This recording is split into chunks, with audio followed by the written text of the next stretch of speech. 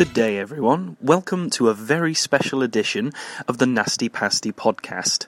Yes, we've got Calum Waddell on the show with us again for another round of chatter, this time about an exclusive premiere of his latest documentary, Images of Apartheid, which is covering the phenomenon of South African exploitation films that arose from the oppression and the racial prejudice of African apartheid. Now, commonly known as Zaxploitation, these films ranged from the rather perfunctory and functional, such as a film entirely set on a football pitch during a match, to Shaft-style blaxploitation thrillers, and even all-black spaghetti westerns. Apartheid, of course, was imposed post-World War II by the winning National Party in South Africa, who immediately began to racially segregate white South Africans from black South Africans. The word itself was the Afrikaans word for separateness, and they encouraged it in the forms of petty apartheid, which separated different public services and rights for different races, whilst grand apartheid dictated where different races could live, and the employment opportunities that they were offered. So Calum's documentary, it explores that crucible of the apartheid regime, and it chronicles the shining examples of B-movies and exploitation flicks that emerged from this era, most of which have unfortunately not yet made it to the modern era, but they are starting to get noticed by modern-day cult fans ever so slowly. So without further ado, here's Calum, everybody. Enjoy. Well, thanks for talking to me again, Calum. Do hope you're okay. So, big day on Saturday. So you're premiering your documentary, Images of Apartheid. It's actually on Friday. Oh, is it Friday? Oh. Yeah. Oh, whoops. Excuse me.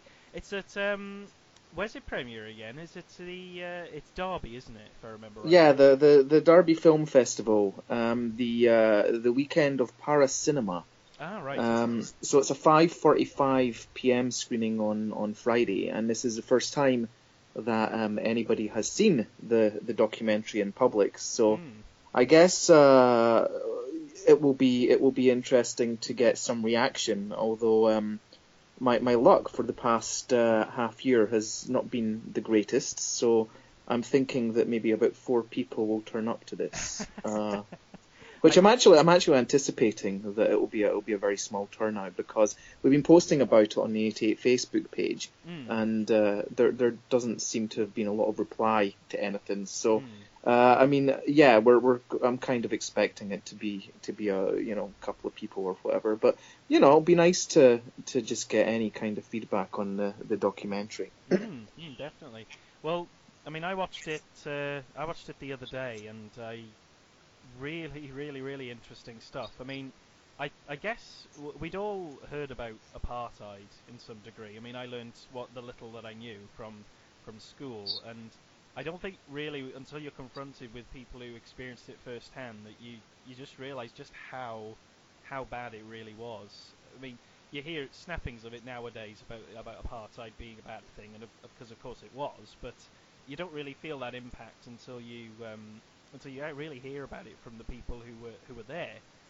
But one of the biggest things is now after having watched it, the first thing I want to do is I want to go out and watch one of these movies that have been mentioned. I mean, especially that because 88 Films have released Joe Bullet, and yeah, nobody bought Joe Bullet. I think it's still sitting under 200 sales or something. Oh, really? Which is a tragedy, because I mean it's been lost for so long, and it's incredible because it's finally out, and it's a South African exploitation film, and yet nobody was interested in buying it, which really kind of boggles my mind. It's like this is such a great chance to see something made during a time which is difficult to imagine, and yet there was such little interest in it, which is really frustrating, because you sort of hope that fans will be somewhat open-minded into buying into something that's a little bit different, Yeah. But yeah, I mean, yeah, Joe Bullet is great. It's a very good it's a very good example a blaxploitation film just made in a different part of the world, Yeah, definitely. I mean, it's one of those things. I mean, this is just from a personal perspective, I guess. I did see Joe Bullitt in the shops, and I remember picking it up and thinking, oh, what's this latest from 88 Films? And I think it's just I didn't quite realise that there was actually sort of an exploitation subgenre, should we say, that came out of Africa. So it was one of those things that I just thought, not. I was a bit sort of hesitant to kind of buy into something quite new, and that's very odd for me because I normally do. But I think it was one of those things where I just wasn't sure if the quality was quite there. I guess like it wasn't, say, something that that I sort of like. Is it me? I'm a big Italian exploitation fan, should we say? So I know what to expect from Italian films, and I think that it's that whole kind of not knowing what kind of you're going to get. I mean, that's what kind of initially made me not really pick it up at first. So, but after having watched the documentary and just seeing the kind of really crazy and really varied styles of filmmaking that came out of the apartheid regime, it's one of those things now. I absolutely have to get that film now. Like I'm literally going to go and buy it like the first chance I get, just because. Yeah, I mean it's a really, really cool film. It's such a, I mean I hadn't heard of it. I mean this all started because I went to a conference. I went to a conference and I showed my documentary 42nd Street Memories at the horror film festival that takes place every Halloween in Cape Town. Yeah. And my university at the time sent me out there for a conference talk, and it was great. I mean, who doesn't want to get paid to go to Cape Town? I'd never been to any part of Africa before. I mean, I thought I always wanted to go to South Africa. It was always very high. It was extremely high on my bucket list. So it was great being out there. But I mean, what was amazing to me was when I heard about this film, Joe Bullitt, which I think at the time had been just played at Durban at the Durban Film Festival in South Africa.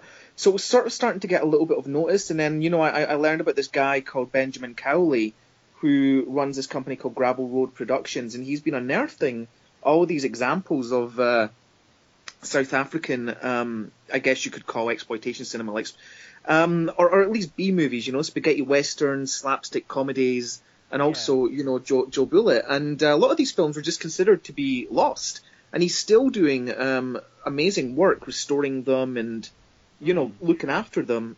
But South Africa, I learned had a really even during the apartheid era, it was a very popular place for cinema, and there were cinemas, including drive-in cinemas, in the major cities. So but obviously because the majority of the population was black and kept in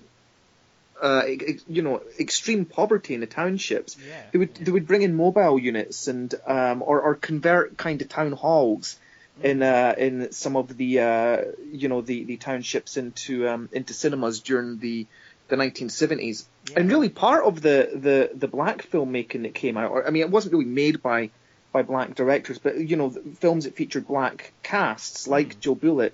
But certainly, the films that were actually funded by the apartheid government, which the documentary goes into, and Joe Bullitt wasn't funded by the apartheid government, but some of the films that came later that were actually funded from government money, they were really showing in the townships with the idea that one, there was a steady stream of income, from workers in the townships who did work in the big cities like your Port Elizabeth or Durban or Cape Town or Johannesburg. And, because there was a 9 p.m. curfew in the 1970s, the black workers would then go back to the townships and they would have, some degree of money to spend. And these films were a way to sort of, also represent to the outside world, hey, look, apartheid's not as bad as you think because we have black actors, we have black movies. So it was also a form of sort of propaganda. There's a really good book called Selling Apartheid, which talks about how much the apartheid government really was invested in making apartheid seem like a positive thing, and they even managed to convince some African Americans in the United States to sort of work on their behalf to sell a friendly image of apartheid. Yeah, it's racial segregation, but hey, the blacks in the townships don't have it as bad as the blacks who are living in, for instance, Uganda have it under Idi Amin, or Nigeria under the military junta or whatever. So it was kind of like trying to make out that things weren't, as bad. weren't bad because there was much worse shit going on elsewhere in African countries, but that doesn't cancel out the bad shit that was going on in South Africa under apartheid. No, so it's sort of like one of these really interesting times in history and one of these really interesting periods, and I think it will be really I just really hope that people just open their mind to the fucking documentary and watch it, because It's been a tough sell. I mean, actually, I'm gonna, we submitted it to the Glasgow Film Festival and they didn't play it. They didn't even accept it. And what really pisses me off is, without naming it, like 2 or 3 years ago they played this documentary which is basically just poverty porn about, I'm a junkie, I'm a heroin addict, just the sort of shit that people in a sort of posh art house cinema could sit and drink prosecco to, and that's kind of what I think. Scotland's about, it seems that, Scottish documentaries are overwhelmingly about junkies or, alcoholics or whatever, I mean, you just kind of go, what the fuck? Like, can't we make something else? And, can't we get supported? Like, I mean, Creative Scotland have never supported anything that I've done or wanted to do, it's like, but I get the feeling if I went to them and said, hey, I got this documentary idea about, junkies in Dundee who are, also fucking done prison time for stabbing their dads, and it's going to be really miserable, and are going to be high on camera, and it's going to show like how bad it is to be fucking impoverished in Dundee. I just get the impression it'd be like, oh, that sounds interesting. It's like, fuck yourselves, like, that's not the sort of shit that people should be fucking making, I mean, I just have such a huge problem with poverty porn. And that's what I see a lot of coming from Scotland, Yeah. I mean, it didn't surprise me that a former colleague, okay, whose name eventually I'm not going to mention his name at the moment. But this colleague was like, somebody who once edited a documentary, it was his sole claim to fame that he edited a documentary, and this documentary ended up with a an award nomination, and you can get it online. So I went and watched it, and it's just about fucking junkies in Scotland, and it's like how did I know that's what it was going to be about? Because this guy was Scottish, yeah. And he's like, oh, I worked on a documentary. Oh, cool. What was your documentary? Oh, we got an award nomination. It was really cool, and I was one of the 2 or 3 editors on this project, and it was and I was like, oh, okay, well, interesting. So I went online and found it. There's another fucking documentary about junkies.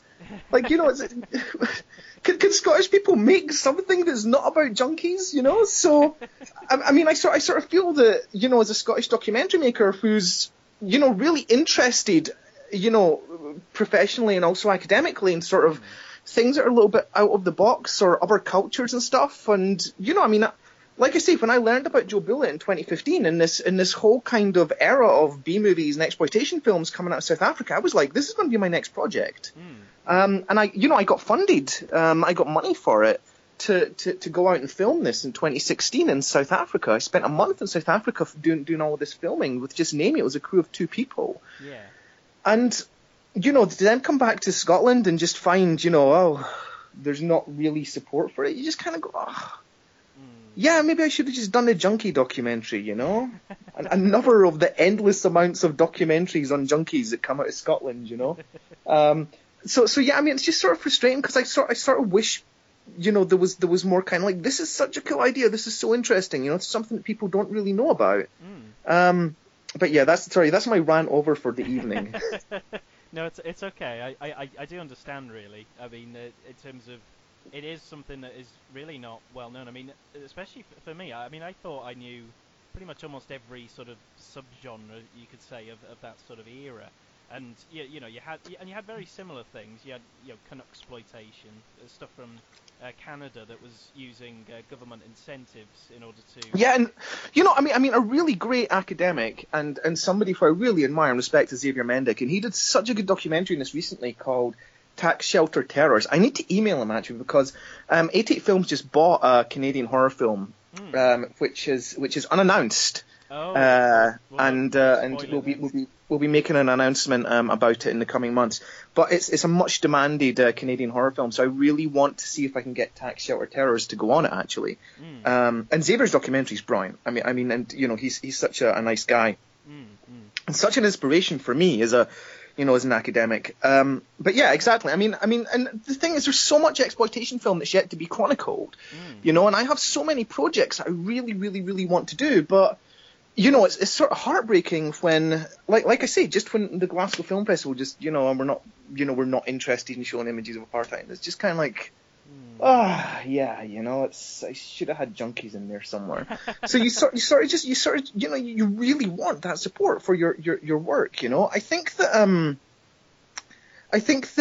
but there's so much more stuff that I want to do. Like I really want to do a project on, it's just lost my brain is turning to mush just when I said that. It was on the tip of my tongue. I know you mentioned you wanted to do something with Laura Gemser. I do want to do something with Laura Gemser, but no. I tell you what I want to do. I want to do a project on Taiwan's kung fu films during the 1970s. All right.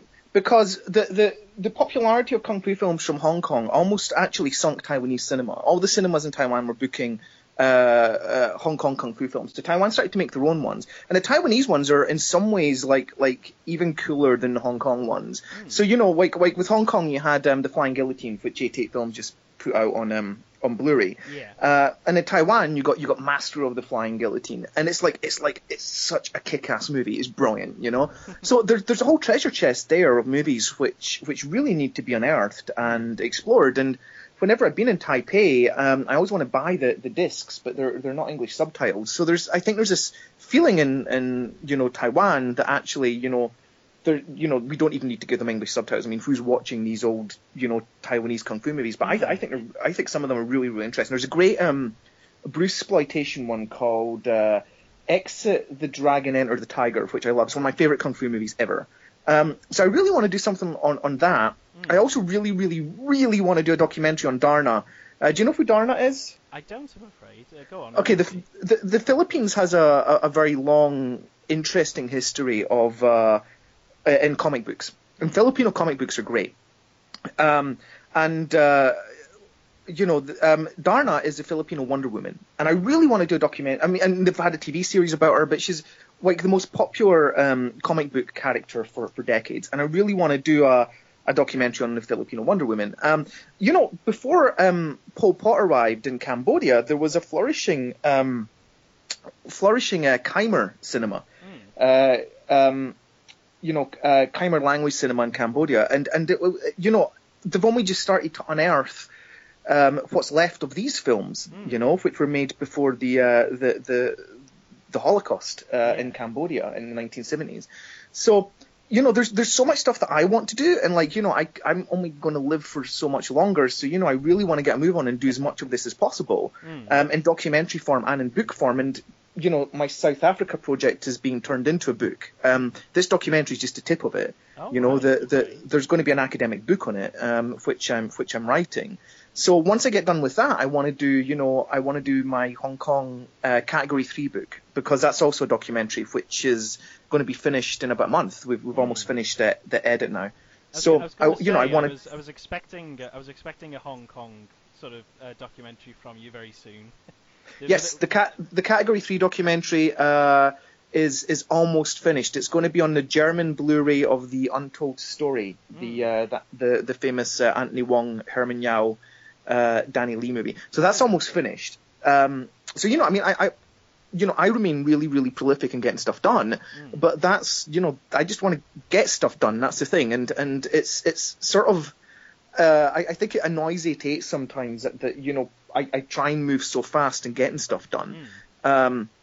You know, so you know, they're you know, so if like they said to me like about 3 weeks ago, can you get us a title like this? And like within 2 days I had a title like that, and they were like, but we didn't mean like within 2 days. You know, now we got to, you know, now we got to sign it and pay for it. You know, we thought, and I said to them, you know, I work fast. That's what I do. So when the South Africa thing came up, it was sort of like in 2015, and you know, less than a year later, I was out there filming this documentary and doing research for my book because, you know, I really wanted to get it done. And it was the same with the Hong Kong Category 3 documentary. I always wanted to do a documentary on Category 3, and I always wanted to do a book on Category 3 films from Hong Kong. It was just waiting for the, you know, just waiting for the opportunity. And oddly enough, I got contacted by the German company that was putting out The Untold Story, and they said, hey, we like your work, and, you know, do you want to work on The Untold Story for us? And I said, actually, I've kind of been waiting for an excuse to do my Category 3 documentary, so sure. So that was, you know, that's how that got done. But there's so much more stuff that I want to get done, and you know, my projects and stuff that I want to do is really looking at that marginal cinema, looking at cinema from you know, different parts of the world that might be, you know, called B movies or exploitation, or even in the case of Darna, just a really interesting, you know, representation of Southeast Asia, you know. So I think that's what I want to keep doing, and you know, I would really hate it if like I thought that the only way to make a documentary that's ever going to get released is Junkies, you know. So I'm just glad that we are going to get a screening of Apartheid and that it's coming out in DVD from 88 Films. That's it, you know. Yeah, definitely. I mean, I'd hope, really. I mean, this is just because of the way I felt after viewing it. I was really just enthused about that whole kind of thing. I mean, I've heard it's on the internet. It's called something like Zaxploitation or something colloquial like that. You know, because it's very similar to Canucksploitation and what was the other one? Ozploitation. Those sort of Ozploitation. I mean that's the thing. You know, Not Quite Hollywood, I think, is brilliant. I think what Mark Hartley did with that, and also when he touched on Filipino films with Machete Maidens Unleashed. I mean, his work's brilliant. It's great stuff. You know, so I think you know, but there's not a lot of us out there kind of doing that. You know, kind of out there doing that. You know, and I do find it in the academic world. You know, there's documentary making going on, but it's often very hard to sort of, you know, then get distribution. You know, so like I said, you know, distribution is a big part of this, and the lucky thing that you know I had was you know, obviously 88 Films saying that they would put Apartheid out on DVD. I mean, you know, we're not expecting big sales for it or anything. It's going to be a tough sell, but you know, hopefully people like it, because a lot of people make these short documentaries or feature film documentaries, and they end up just sticking it on YouTube at the end of the day, you know, because they can't get distribution. So getting distribution for it will be great, and I'm glad that we've got this screening coming up, and you know, this Para Cinema event looks, you know, it looks pretty good, and I was just glad to be considered for it, you know. Yeah, definitely. Because my confidence was knocked for six when Glasgow didn't want to show it. I was kind of like, fuck, I've made something nobody wants to see. Even in my home country, you know. I'm a Scottish filmmaker, not making stuff about junkies. So, I'm sure that's not. I'm sure that's not true. When people view it, I mean, I literally had. I had my computer open, but I had a notepad open as well, and I was jotting down the names of all these films and snippets that I was seeing, and I'm just thinking, right, I need to track that one down. I need to get that down. I mean, like I said, Joe Bullitt is the only one I'm aware of that actually, you know, sort of has a modern release. Are 88 planning to release any sort of more of this generation of film? Probably not. I mean, ultimately, you know, 88, as with any label, you know, be it you know, Arrow or Shameless or even you know the BFI. I mean it's about kind of, you know, I suppose keeping Blu-rays and DVDs going in an ever shrinking market. So you really have to go with what people, you know, want to buy. And you know that Joe Bullitt, you know, wasn't, like I said, just wasn't a big seller. You know, I mean, it would be the same if, you know, the Asia collection, if just suddenly people stopped buying it, it'd be like, well, we can't release Hong Kong movies anymore, you know, because there's not a market there. And that's really what I mean. It's quite interesting because even on a bigger level, you've seen it recently with Ash versus the Evil Dead, and you've had people on Twitter kind of saying, well, this is what happens when you pirate stuff, you know, basically you lose a show. And, you know, it's the same it's the same with the Blu-ray market. It's like, look, you know, if you don't buy these movies, then there's not going to be more movies coming out. And I really appreciate the people that pre-order from the 88 Films website, because and I know it's more expensive than obviously, you know, waiting for it to come down in price in FOP or going to Amazon or whatever, but you know, that's profit to 88 Films. It's the same as if you buy stuff from the Arrow website, you know, that's profit to Arrow, and that's what keeps the labels going, and that's what means you get more releases, you know. So that's really what's important. But yeah, I don't think there'll be more South African films because, unfortunately, you know, nobody bought Joe Bullitt, which is, you know, and that's obviously because it. I mean, like I say, I mean, who knows what the documentary will do?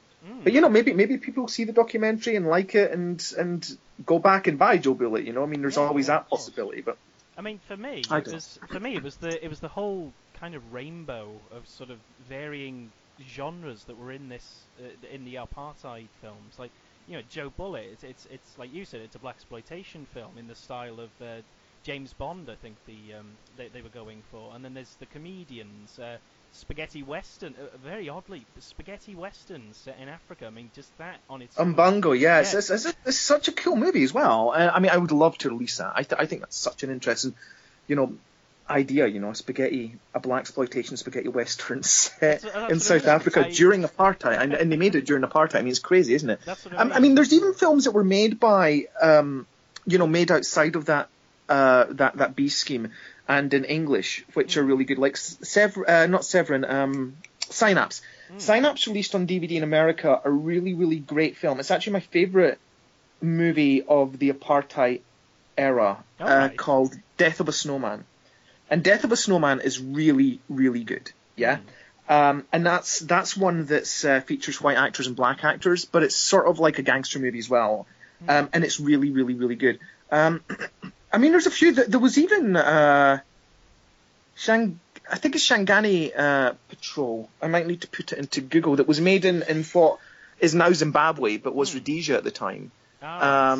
And the filmmaker behind that, he worked there, because I mean, people forget that, you know, although apartheid is the most notorious and certainly the most oppressive of the legacy of colonialism in Africa, people forget that South Africa was not alone in having racial segregation during the 1970s. You know, I mean, if you look at the map of Southern Africa during that time, you've also got Angola and Mozambique, which were under Portuguese rule until 1975, and like the Portuguese had made this desperate attempt to sort of integrate blacks and whites together in their Portuguese colonies, making, you know, with the idea that it would convince the native people to accept Portuguese rule for the foreseeable future. And all it did was result in an inevitable, really messy, horrible guerrilla war,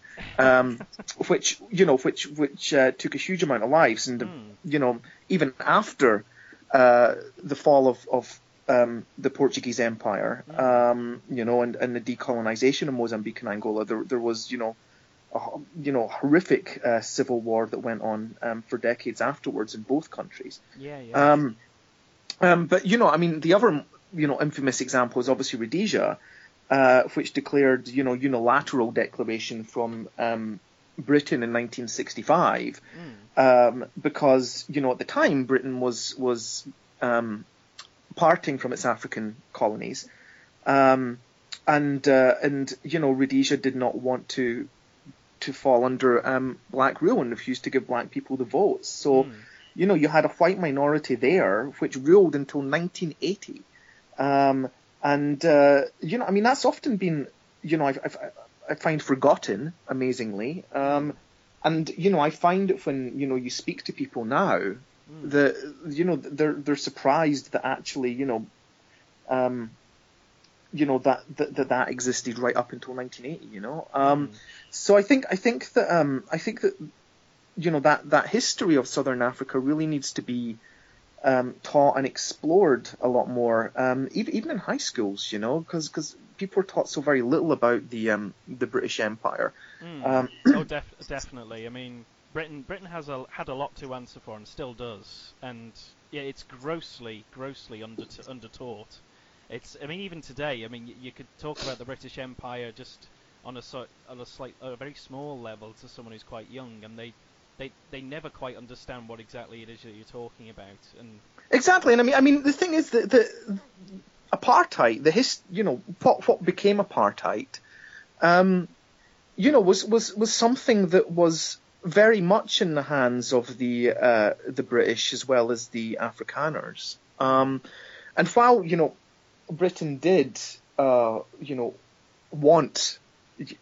apartheid to end, there's no question about that. And whilst the British did sanction Rhodesia, the fact of the matter is that Britain created these countries in southern Africa and elsewhere in the continent, and the end result was frequently messy because you had tribes which had quite historic rivalries suddenly living together under these brand new countries which had been created.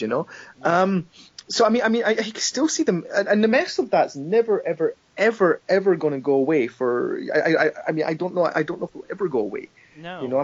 You only need to look at Nigeria to see the legacy of colonialism and cutting up big chunks of Africa into new countries. No, of course. Well, to be honest, most places in Africa and the Middle East themselves, there's lots of remnants of our sort of rampant colonialism, and unfortunately, it's almost like we didn't clean up the mess before we left, and now refuse to have any further part in it, which I think is awful.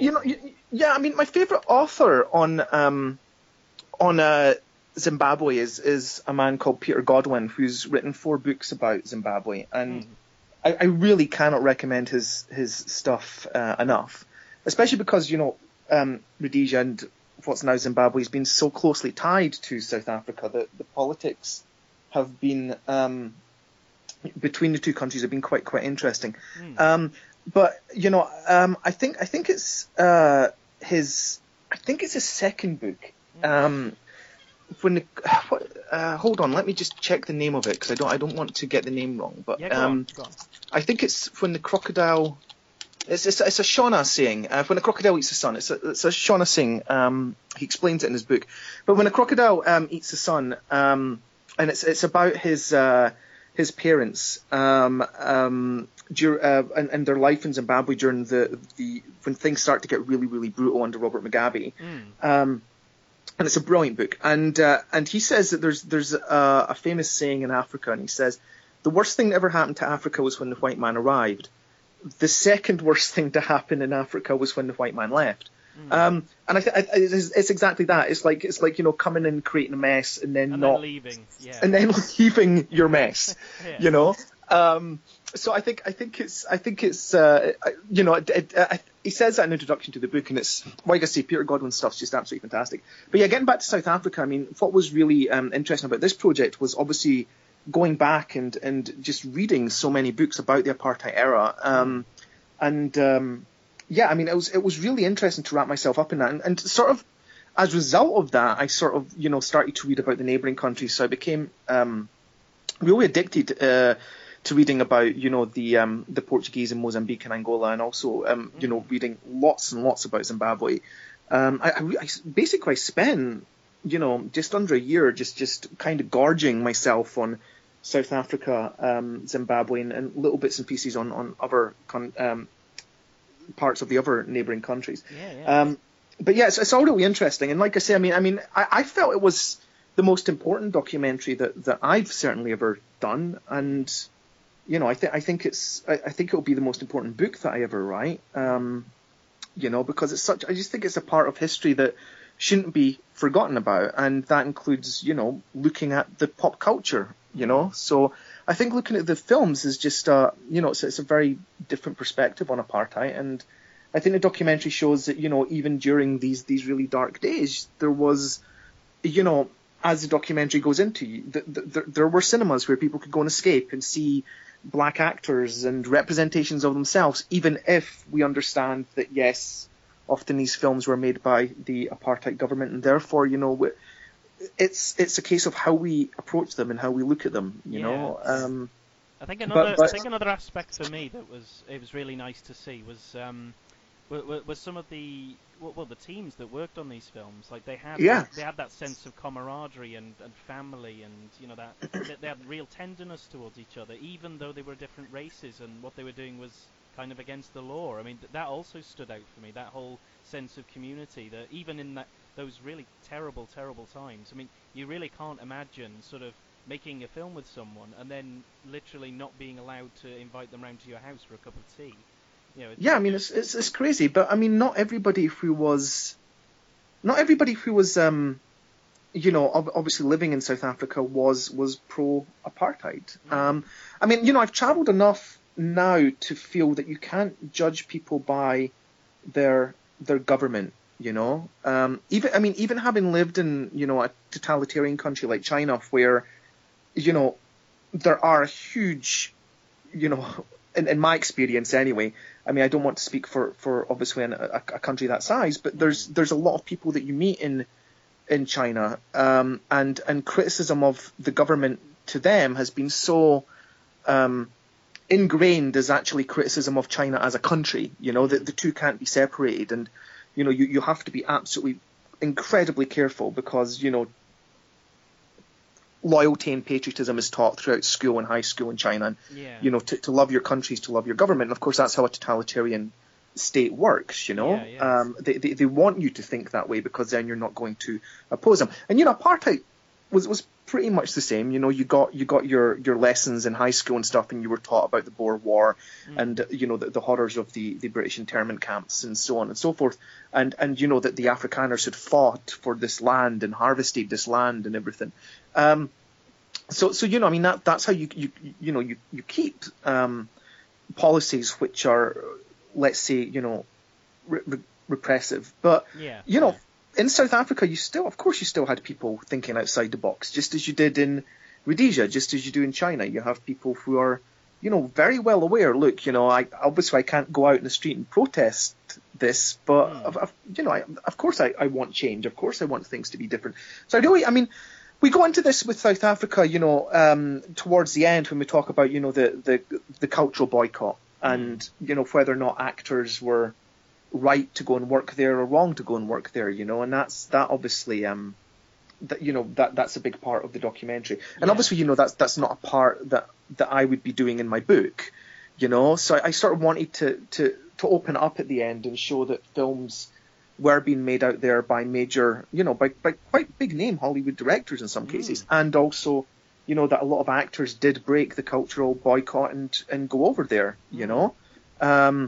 To be honest, I didn't even know about that cultural boycott. It was a revelation to me to see that in the documentary. I mean, and especially I didn't realise just how many sort of productions from outside of Africa kind of exploited that, really, in a sense, didn't they?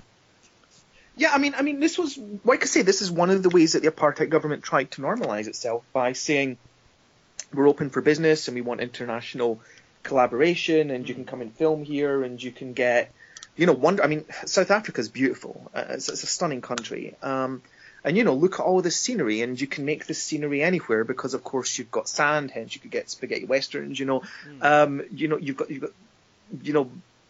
mountainous. You've got beautiful mountains. You've got. Goodness, I mean, you've got everything. You've got sea. You see this with American Ninja 2, right? Where it's supposed to be the Caribbean. And if you go down to Camps Bay, I mean, it could be the Caribbean because it's full of rocks and beautiful sand and crystal blue sea. I mean, it could be anywhere. And like I say, you've got the sand dunes which are located in what used to be Southwest Africa, which is now Namibia. The legendary sand dunes there, so you can make it look like the Middle East, for instance. And like I say, I mean, you've got Table Mountain, which is one of the great natural wonders of the world. You've got waterfalls. You can do anything. So I mean, of course, it was it was easy for, and you've got the bush, Yes. So I mean, hence they were able to go out and film the wild geese there, for instance, and they also filmed parts of that in Zimbabwe. So I mean, it makes. Of course, it's a perfect place to film. It's why they still film there. I mean, the last Resident Evil film was filmed out in Cape Town. Oh, was it? It was filming out there when I was there in 2015. And parts of the last X-Men film, or one of the Avengers films was filmed out there. I mean, parts of it. I mean, like I say, there's still major Hollywood productions going out there and filming because you've got everything in South Africa, and it's a stunning, beautiful, gorgeous country. So that was why people, of course, were going out in the 1980s, and it was cheap. You've got to remember that they were offering very sizable tax breaks, as well as an English speaking crew, and great facilities as well, because there was a culture of filmmaking there.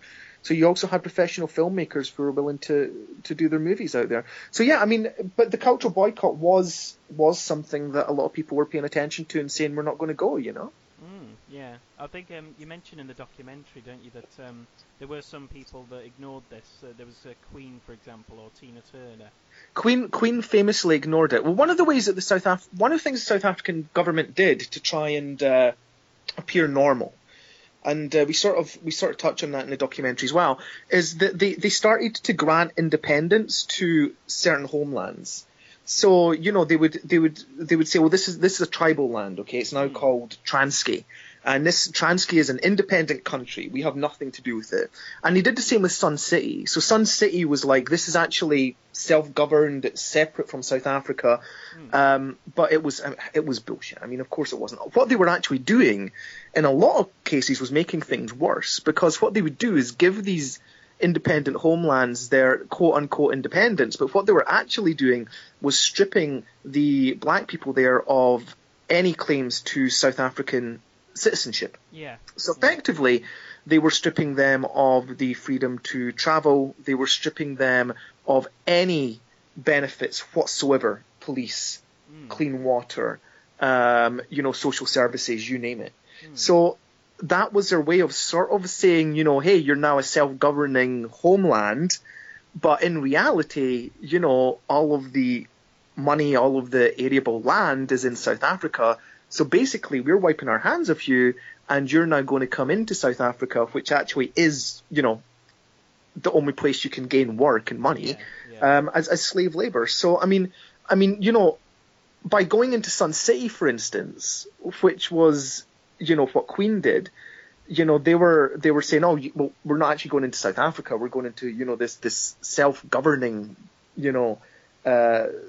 supposed city-state. But of course they weren't. They were going into apartheid era South Africa, and ultimately they were going into some place that was still running on slave labor, an exploitation of the local population. So I think that I think that obviously Queen were torn through the coals for it. But it was obviously shocking when you think back and remember that even black artists like Tina Turner were willing to take the money and go there.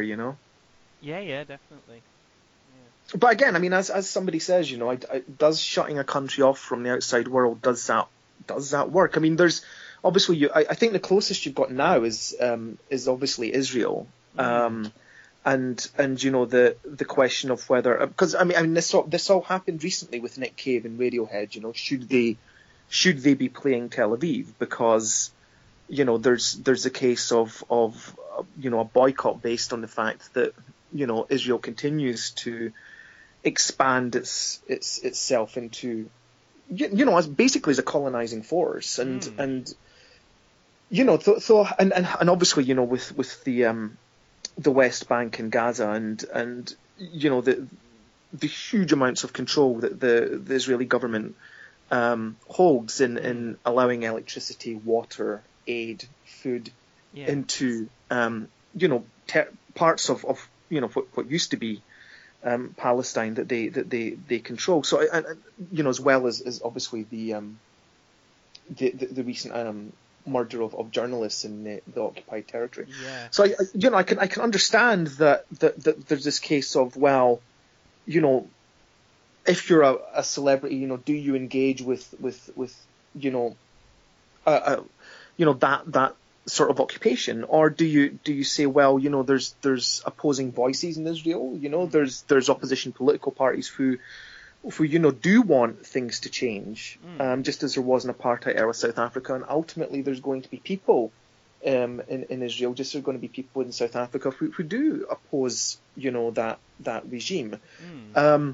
So yeah, I mean, I don't know. I mean, when I was young, it was very much that you didn't go to South Africa. It was wrong to go to South Africa. My aunt actually went to South Africa on holiday, and I remember as a young boy being horrified to hear that she had gone on holiday to South Africa. But like I say, it's a fine line, isn't it? I mean, what.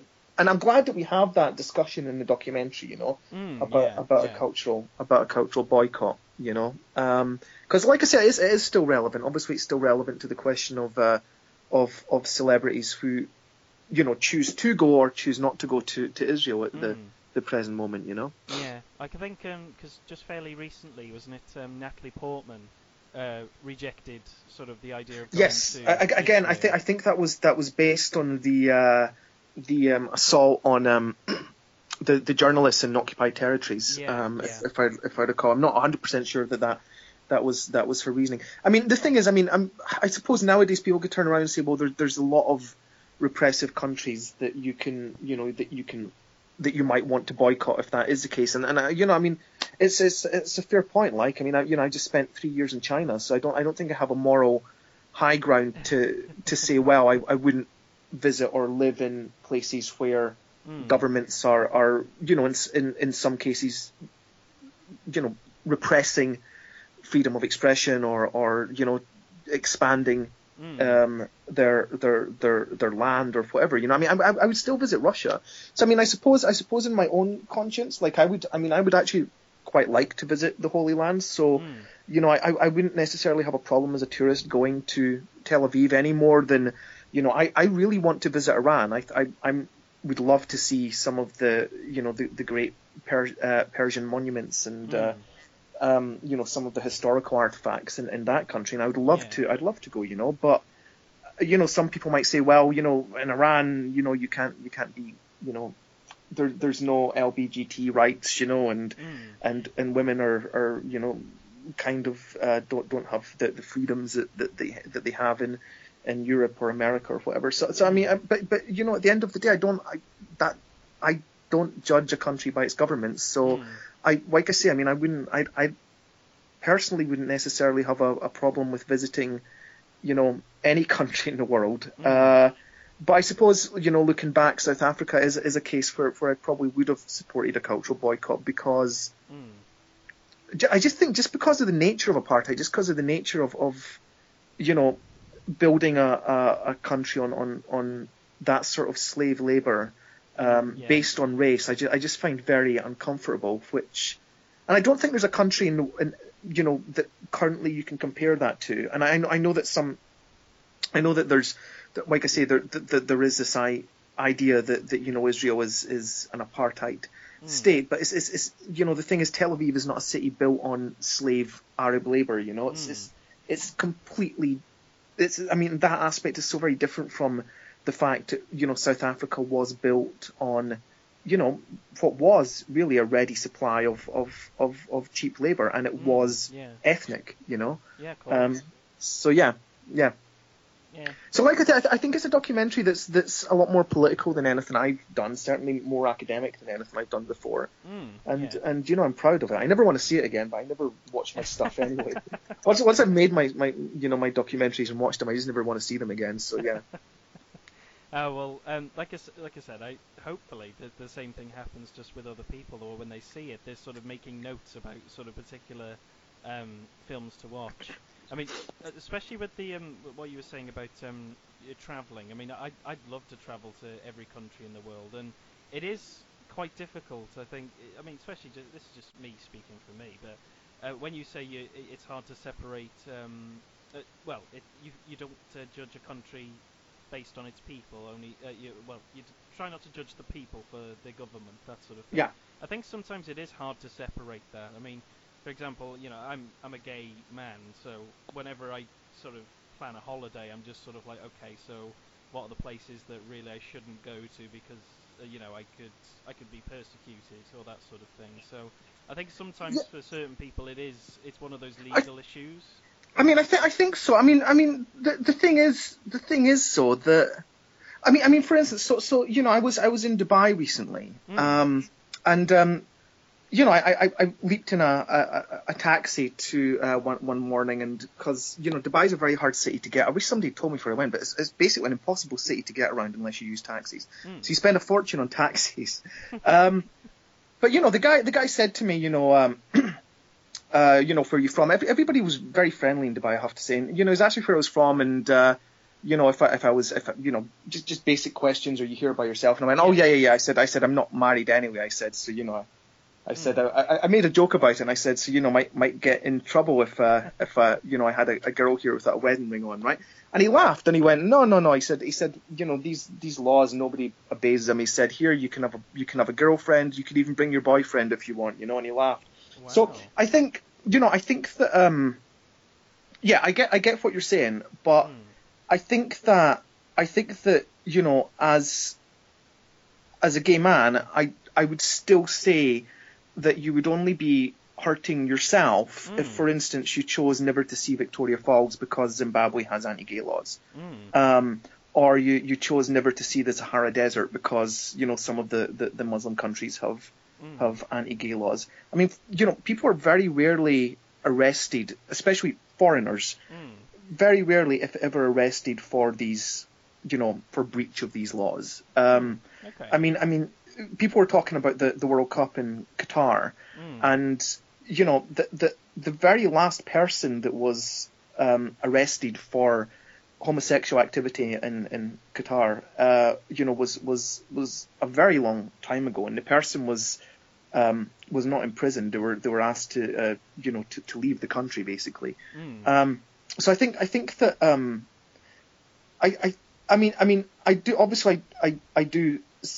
I'm very pro gay equality and pro gay marriage and LGBT rights, and I would defend these to my dying breath. I just think that there's so many countries where these unfortunate laws exist, which nonetheless are fascinating and beautiful and incredible countries. I remember I was going to Borneo last year, and I said to my friend Justin Kerswell, I said I really love visiting Malaysia. I said it's one of the most beautiful countries in the world that I've ever been to. I said, but I always feel a tinge of guilt, but going there because because of the LGBT laws, Yeah.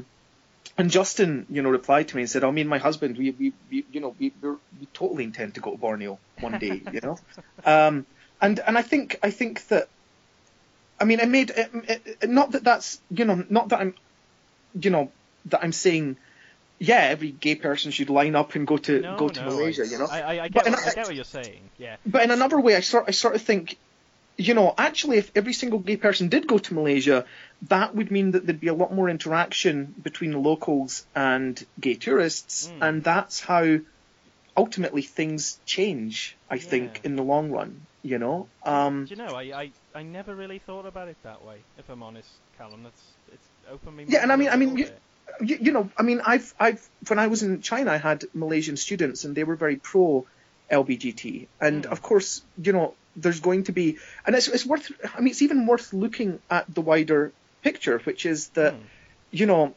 Malaysia's opposition party was led by a gay man, and he was eventually put in prison. But the fact of the matter is that he was a leader of an opposition party that a lot of people in Malaysia voted for, hence the main opposition party, Of course, his name's Anwar Ibrahim, and unfortunately he is in prison, and it's a horrible thing. The fact that a lot of people voted for him in Malaysia, a Muslim country, obviously indicates that change is going to happen. It's just a case of when, I believe that LGBT rights will eventually be respected in every country in the world, as it should be. I just think it's going to take time, you know. Well, actually, we've kind of come full circle, really, haven't we? Because it still remains a fact that there's a lot of anti-gay laws that are in this country, well, in the world, I should say, that are actually as a result of our colonial misbehaviours. Yeah, I mean, that's exactly why the laws are still there in the Penal Code in Malaysia. Exactly, you know? exactly. It's us again not cleaning up our mess. Yeah, in Kenya, in Nigeria, it's still the old colonial laws. Same thing with Jamaica and the Caribbean. There was a big victory recently in Trinidad and Tobago, though. There was. I know that LGBT rights are now being challenged in Kenya. Well, in fact, I think in most of the Commonwealth countries, they've at least been called out, should we say, by some of the recent things that have been said. So yeah, it's nice just to see that there is an air of change at least beginning to blow really through the air. Yeah. But I definitely, I once was of your persuasion that I wouldn't visit countries with anti-gay laws. I was very firm in that when I was younger. But the more I've travelled and the more I've engaged with the world, I feel that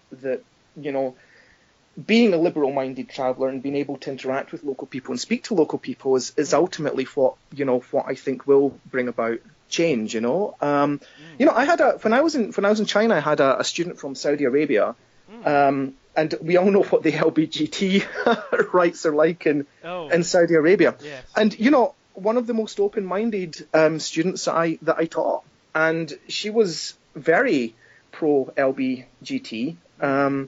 And a big horror movie fan, I should add, and this was a Muslim girl from Saudi Arabia who I had the utmost respect from, at the end of the course, she came to my office and said to me that she thanked me and said to me that her time in China had been difficult because she was a Muslim in a country where religion is still very heavily policed by the state, and therefore the people tend to not be taught about different religions in schools. And religion is as a holdover from the Mao period seen as a negative thing, largely, I would say.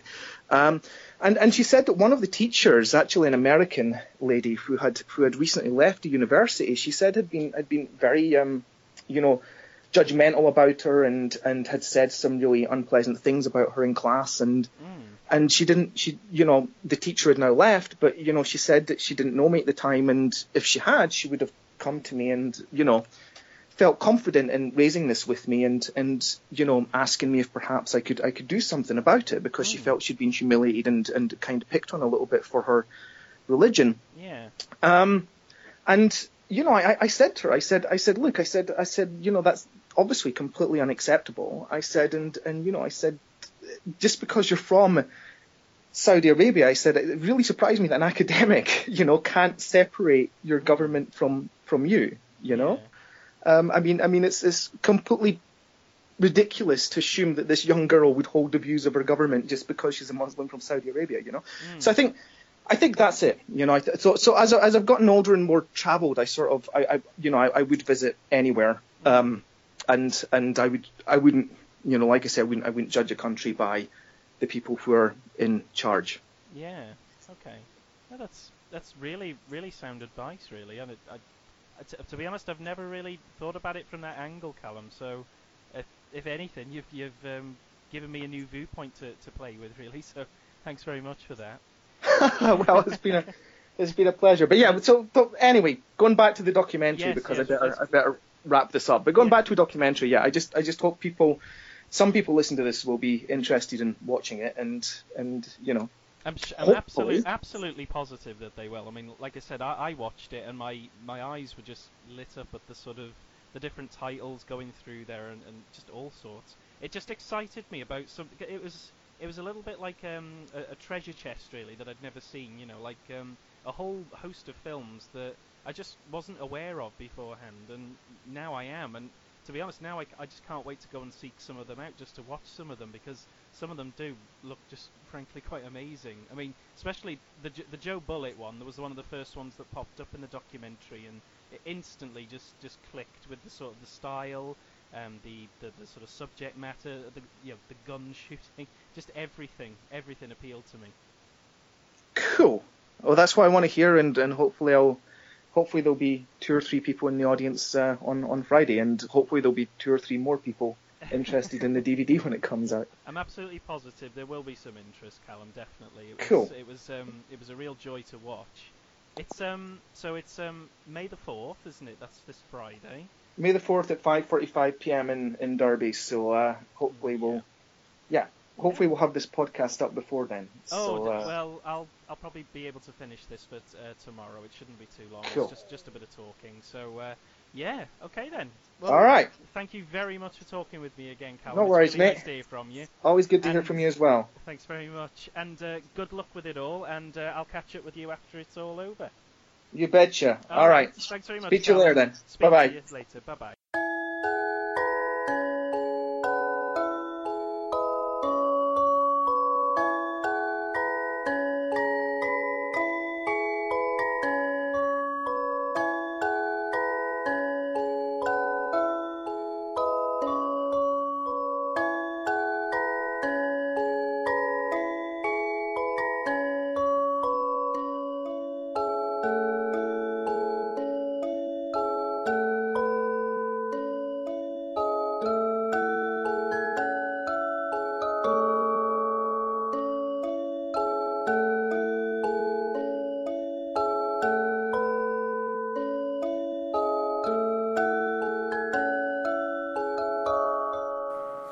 So there you have it, folks. Images of Apartheid will have a showing and a Q&A session with Calum on Friday, May the 4th at the Derby Film Festival. The showing's at 5:45 p.m, and if you're like me, you will see a bunch of movies in the documentary that you'll immediately want to go out and locate.